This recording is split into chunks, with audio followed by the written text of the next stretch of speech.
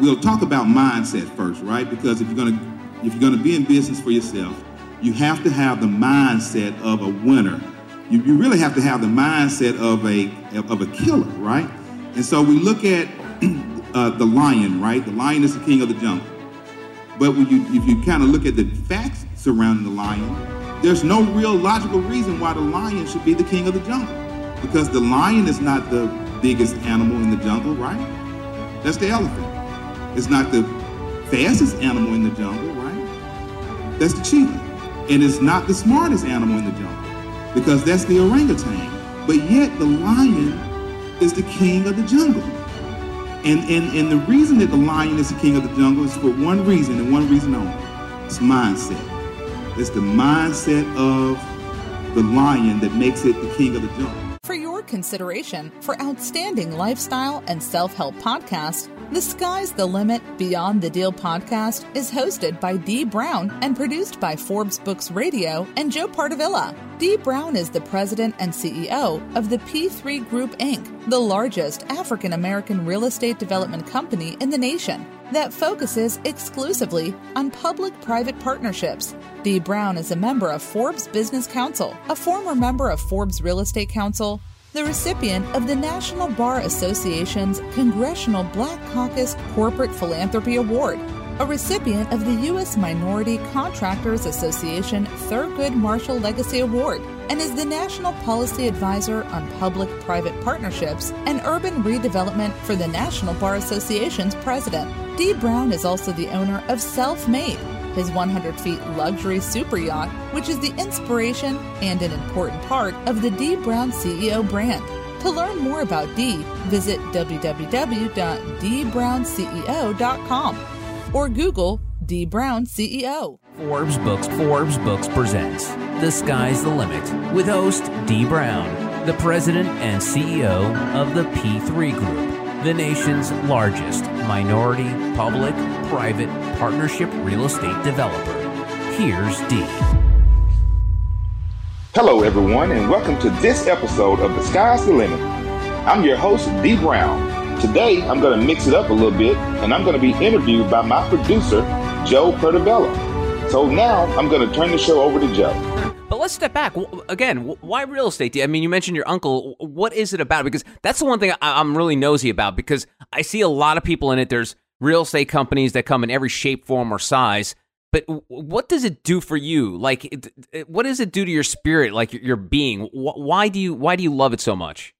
I love what I do because we're doing not just your typical real estate transactions. We are actually impacting communities.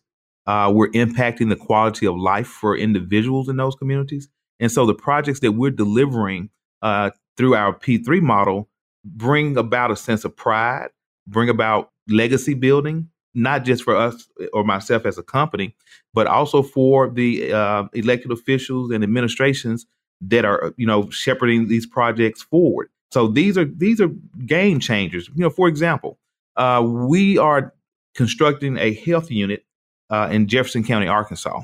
Now, the existing facility has mold, mildew. It's raining in the building. Workers have gotten sick from occupying that building. So this facility is a game changer. They not only provide safe and sanitary working conditions for the employees, they're also providing good quality health care for the citizens of that community. So when we deliver public safety, fire, police, healthcare facilities to these communities, these are vital programs that the citizens need to be safe and secure and healthy within their communities. This week, my guest is best-selling author and philanthropist, John Hope Bryant. John advocates for economic empowerment through his nonprofit, Operation Hope, and is the founder of the Promise Homes Company, one of the largest minority-controlled owners of single-family residential rental property in the U.S. John, welcome to The Sky's the Limit. I want to start off by asking you, I've watched you on television, obviously, and read a lot about you, and you've been referred to as the conscience of capitalism. And you've told even presidential candidates that you have contributed your success to capitalism. You're the second guest on my podcast, actually, who has expressed a profound appreciation for capitalism. The other one is Warren Stevens. Talk to me about your love of capitalism. Capitalism is actually a horrible system, except for every other system. It's similar to democracy in that regard. It's like, it's just really not a great system, except that every other system is horrible. I'm getting some T-shirts made now that says Black Capitalists Matter. It's flying in the face of the perception that, particularly in the Black community in particular, that money is evil. No. The Bible says the love of money is evil. Right. That's right. This is part of, Malcolm X's famous quote, "We've been bamboozled, we've been tricked, we've been fooled." Ambassador Andrew Young said that Dr. King's right arm in the civil rights movement, on that balcony with Dr. King when he was assassinated, my mentor, right, would say today, to live in a system of free enterprise and not to understand the rules of free enterprise must be the very definition of slavery. We escaped physical slavery, physical bondage in 1865, but then we were graduated into debt enslavement because we didn't have the memo on how money works or how wealth creation works.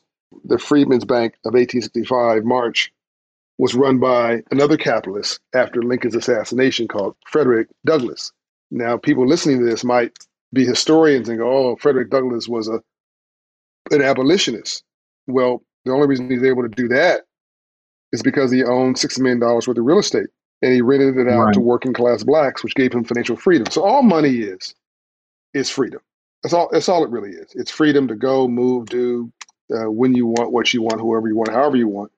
And capitalism is an opportunity for you to self-actualize yourself, to achieve generational wealth, accumulate some money, wealth more than money. Those two things are different. Right. And gives you options in life. You can't, I think the short version of what I'm saying is that the last movement was in the streets, and that was civil rights. This movement in the 21st century is in the suites, the business suites. That's civil rights. This issue is about class and poverty and self-determination through free enterprise and capitalism. And even to quote Shimon Peres, God rest his soul, he told me one day 15 years ago, he said, "John, people are going to criticize your work. And when they do, you tell them, even if you want to distribute money like a socialist, you got to first collect it like a capitalist." So if you really know how money works in the world, we're all capitalists. That what people are really talking about is that they're talking about a progressive tax system. That's all they're talking about. The Nordic socialist countries in Europe, they're capitalist countries. They just have a very progressive and aggressive tax system. And we can get into why and all that stuff if you want, but they're making money the same way. I mean, China, a communist country, Russia, a communist country, are capitalists. Right. Very good point. I'm honored to be joined by a member of hip hop royalty. He's a legendary music mogul, entrepreneur, and philanthropist. He has so much to talk about, and we have so little time. So let's get into it. Percy Miller, aka Master P, welcome to The Sky's the Limit. I want to start off by asking you, I know that highly successful people all seem to have that pivotal moment in our life where one decision can change the rest of our life. And yours seemingly happened back in the 90s when you turned down a huge offer to sell your record label. That decision not to sell your label led to you building your empire. Do you ever think back on that day and wonder what would your life be like if you had taken that deal? Yeah, I mean, if I'd taken that deal, I would have been an artist. I'd probably be a platinum artist. But, during that time, a lot of the artists really wasn't making revenue off of their projects. That was the change that I seen, that we needed to be able to really take care of our families. And the only way I was going to do that is through ownership and create my own brand and my own company, which I created, No Limit Records. And the deal that was offered to me, it was a bad deal. I would have got $1 million, but that's all I would have received. And I want people to understand that no deal is too big. I know growing up in poverty, coming from the struggle, everybody think $1 million. $1 million to what somebody gonna make off of you. So imagine that's pennies to what these companies was gonna make off of me. What I was able to do as a young person, making Forbes top 40, Fortune under 40, which is incredible at that time coming from the ghetto, knowing that I would never did that if I had signed that deal. And I never would be able to have the sustainability that I have now and be able to feed not only my family, but so many other families. I was able to create so many other millionaires. And I know I just would have had an artist deal, and that's what my career would have ended at. Joining me this week is trailblazing entrepreneur C. David Moody Jr. David runs one of the largest African-American owned construction companies in America. His firm has built and delivered more than 200 commercial projects valued at $3 billion, including the Mercedes-Benz Stadium, home of the Atlanta Falcons. David, welcome to The Sky's the Limit. You also run a blog and moodyspeaks.com. Yes. And so I would be remiss if I didn't mention your blog. And I know you created it as a resource for victims of sexual abuse.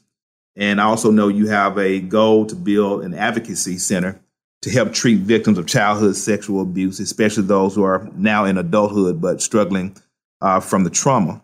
And obviously, we know each other, and I follow you on LinkedIn. And I see you often talk openly and candidly about your childhood sexual abuse. And so I wanted to touch on this subject because I know that we probably have listeners who have suffered from similar situations, who may or may have in the past suffered from the trauma of that abuse. And I think hearing from someone of your caliber who have overcome all the trauma, become successful, may actually help them. And so would you kind of share with me your goals in running your blog and opening this advocacy center? Well, you kind of hit the nail on the head. I'm a survivor of childhood sexual abuse. I didn't start speaking publicly to 2012. But what happened, I came along in time period, you didn't talk about it, you just buried it. But little did I know what it was doing to me to bury such a trauma. To the point that in 1992, our business was 4 years old. We were winning all kind of awards and things were really going well. And my wife learned someone close to her had been sexually abused as a child. And I just blurted it out that it happened to me. And I thought it was okay. But within a few months, I started having panic attacks really bad. And to the point I had a complete nervous breakdown, but I couldn't tell anyone. I had to suffer in silence, and I had to try and keep running my business. And that's another one of those moments where I know there is a God, because I should have been in the hospital getting help, but I was able to keep working. But I was a basket case emotionally, and I suffered in silence. And 30 years after that, in 2012, I finally decided, and actually it was the Jerry Sandusky situation at Penn State that made me start speaking up, because I went, nobody should have to suffer in silence anymore.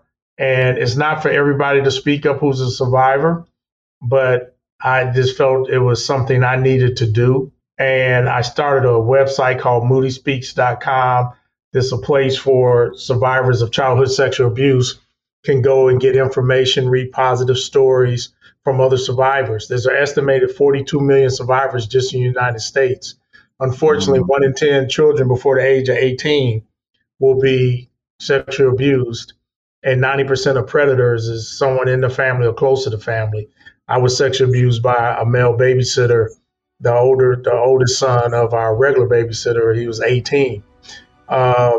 So, the trauma is real, but I also try and help others realize we can turn trauma into triumph. This week, I have the pleasure of interviewing the CEO and co-founder of Mobu Enterprises, Jessica Lewis. Jessica is a self-made businesswoman and serial entrepreneur from Philly. Jessica and her team hope to revolutionize the real estate industry by developing affordable housing projects out of shipping containers. Jessica, welcome to The Sky's the Limit. Now, you talked about projects having an impact on the community, and so that kind of resonates with me because our motto is that we do good by doing good.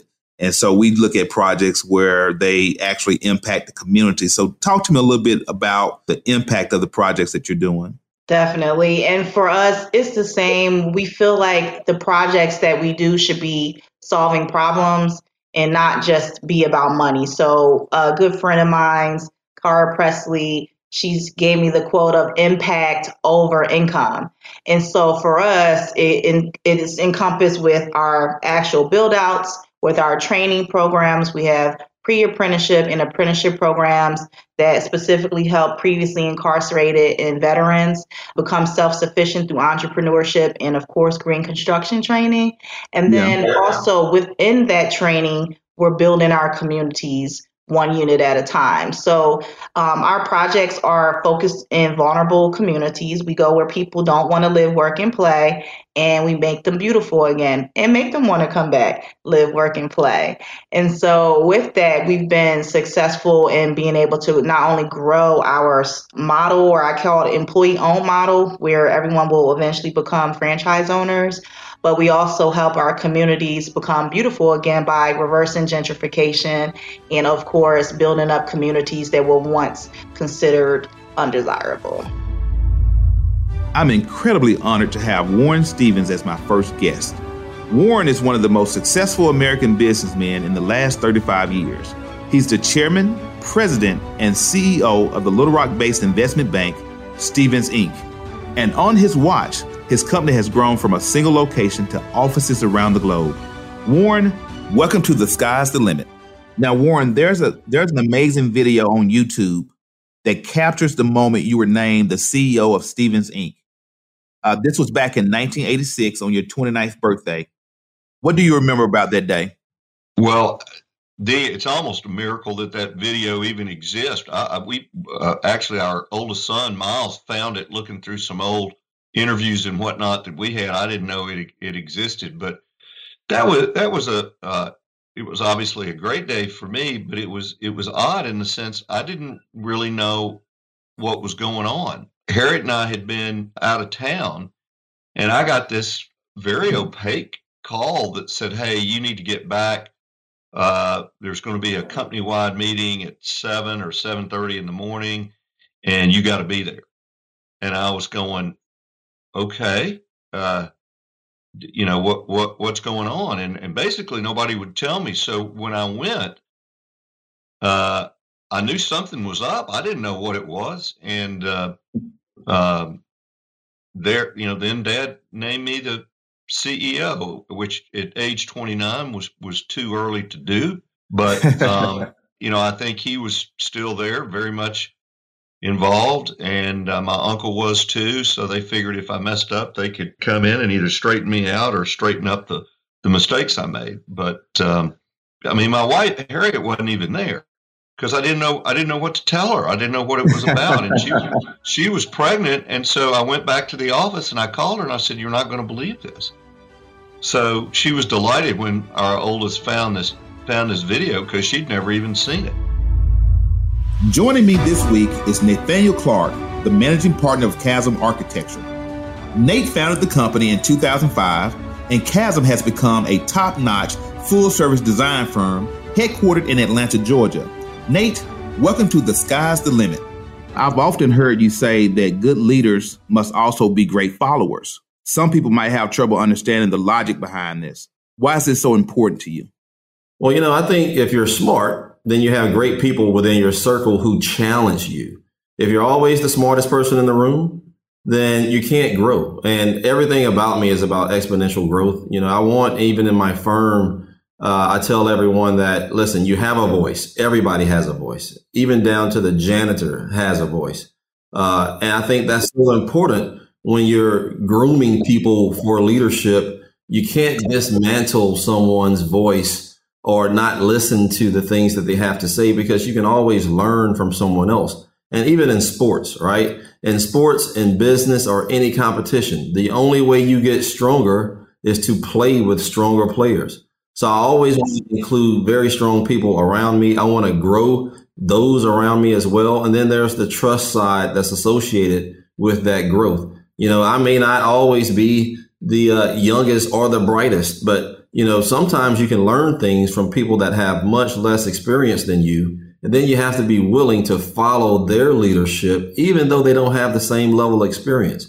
And I think when you're doing that, that's how you see these companies grow exponentially. Like, I can't write code. There are some very smart people out there that can write code, that we should all be listening to about certain things within that space. So, followership is underrated. Everybody wants to be a leader.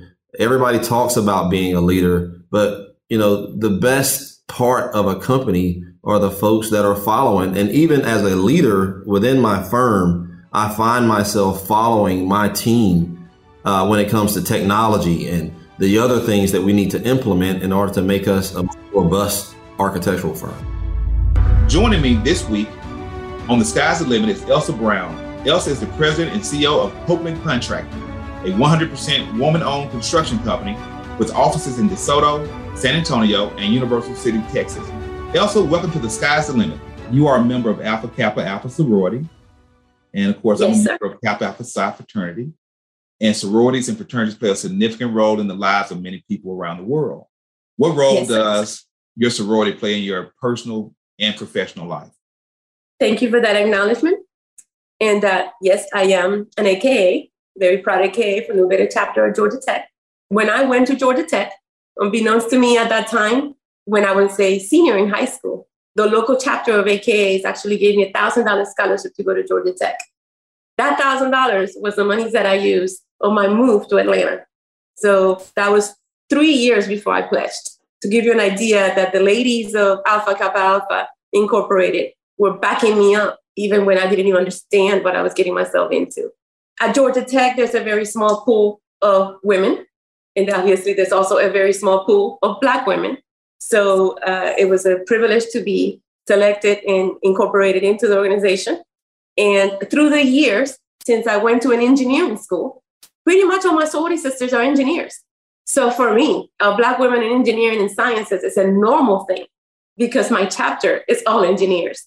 All of my sorority sisters pretty much are working in the sciences and mathematics and management and have done fantastic in their professional lives. So for me, it has been a cradle of embracing us, of making sure that we understand that we can move forward. And I'm going to tell you a little story. One of my things that I understood is I actually read the book Hidden Figures, not just the movie, but read the book. And the person who pinned me at Georgia Tech was mentioned in that book, Dr. Darden. Her daughter is my line sister. And so I then understood that what I am today, the engineering, architecture, sciences, the love that I received from the ladies of Alpha Kappa Alpha when I was a very young person have definitely imprinted in me to what I am today. So thank you so much to all my sisters. This has been The Sky's the Limit with Dee Brown. To find out more about Dee, go to dbrownceo.com. And to connect with the P3 Group, check out thep3groupinc.com. The Sky's the Limit is a production of Forbes Books.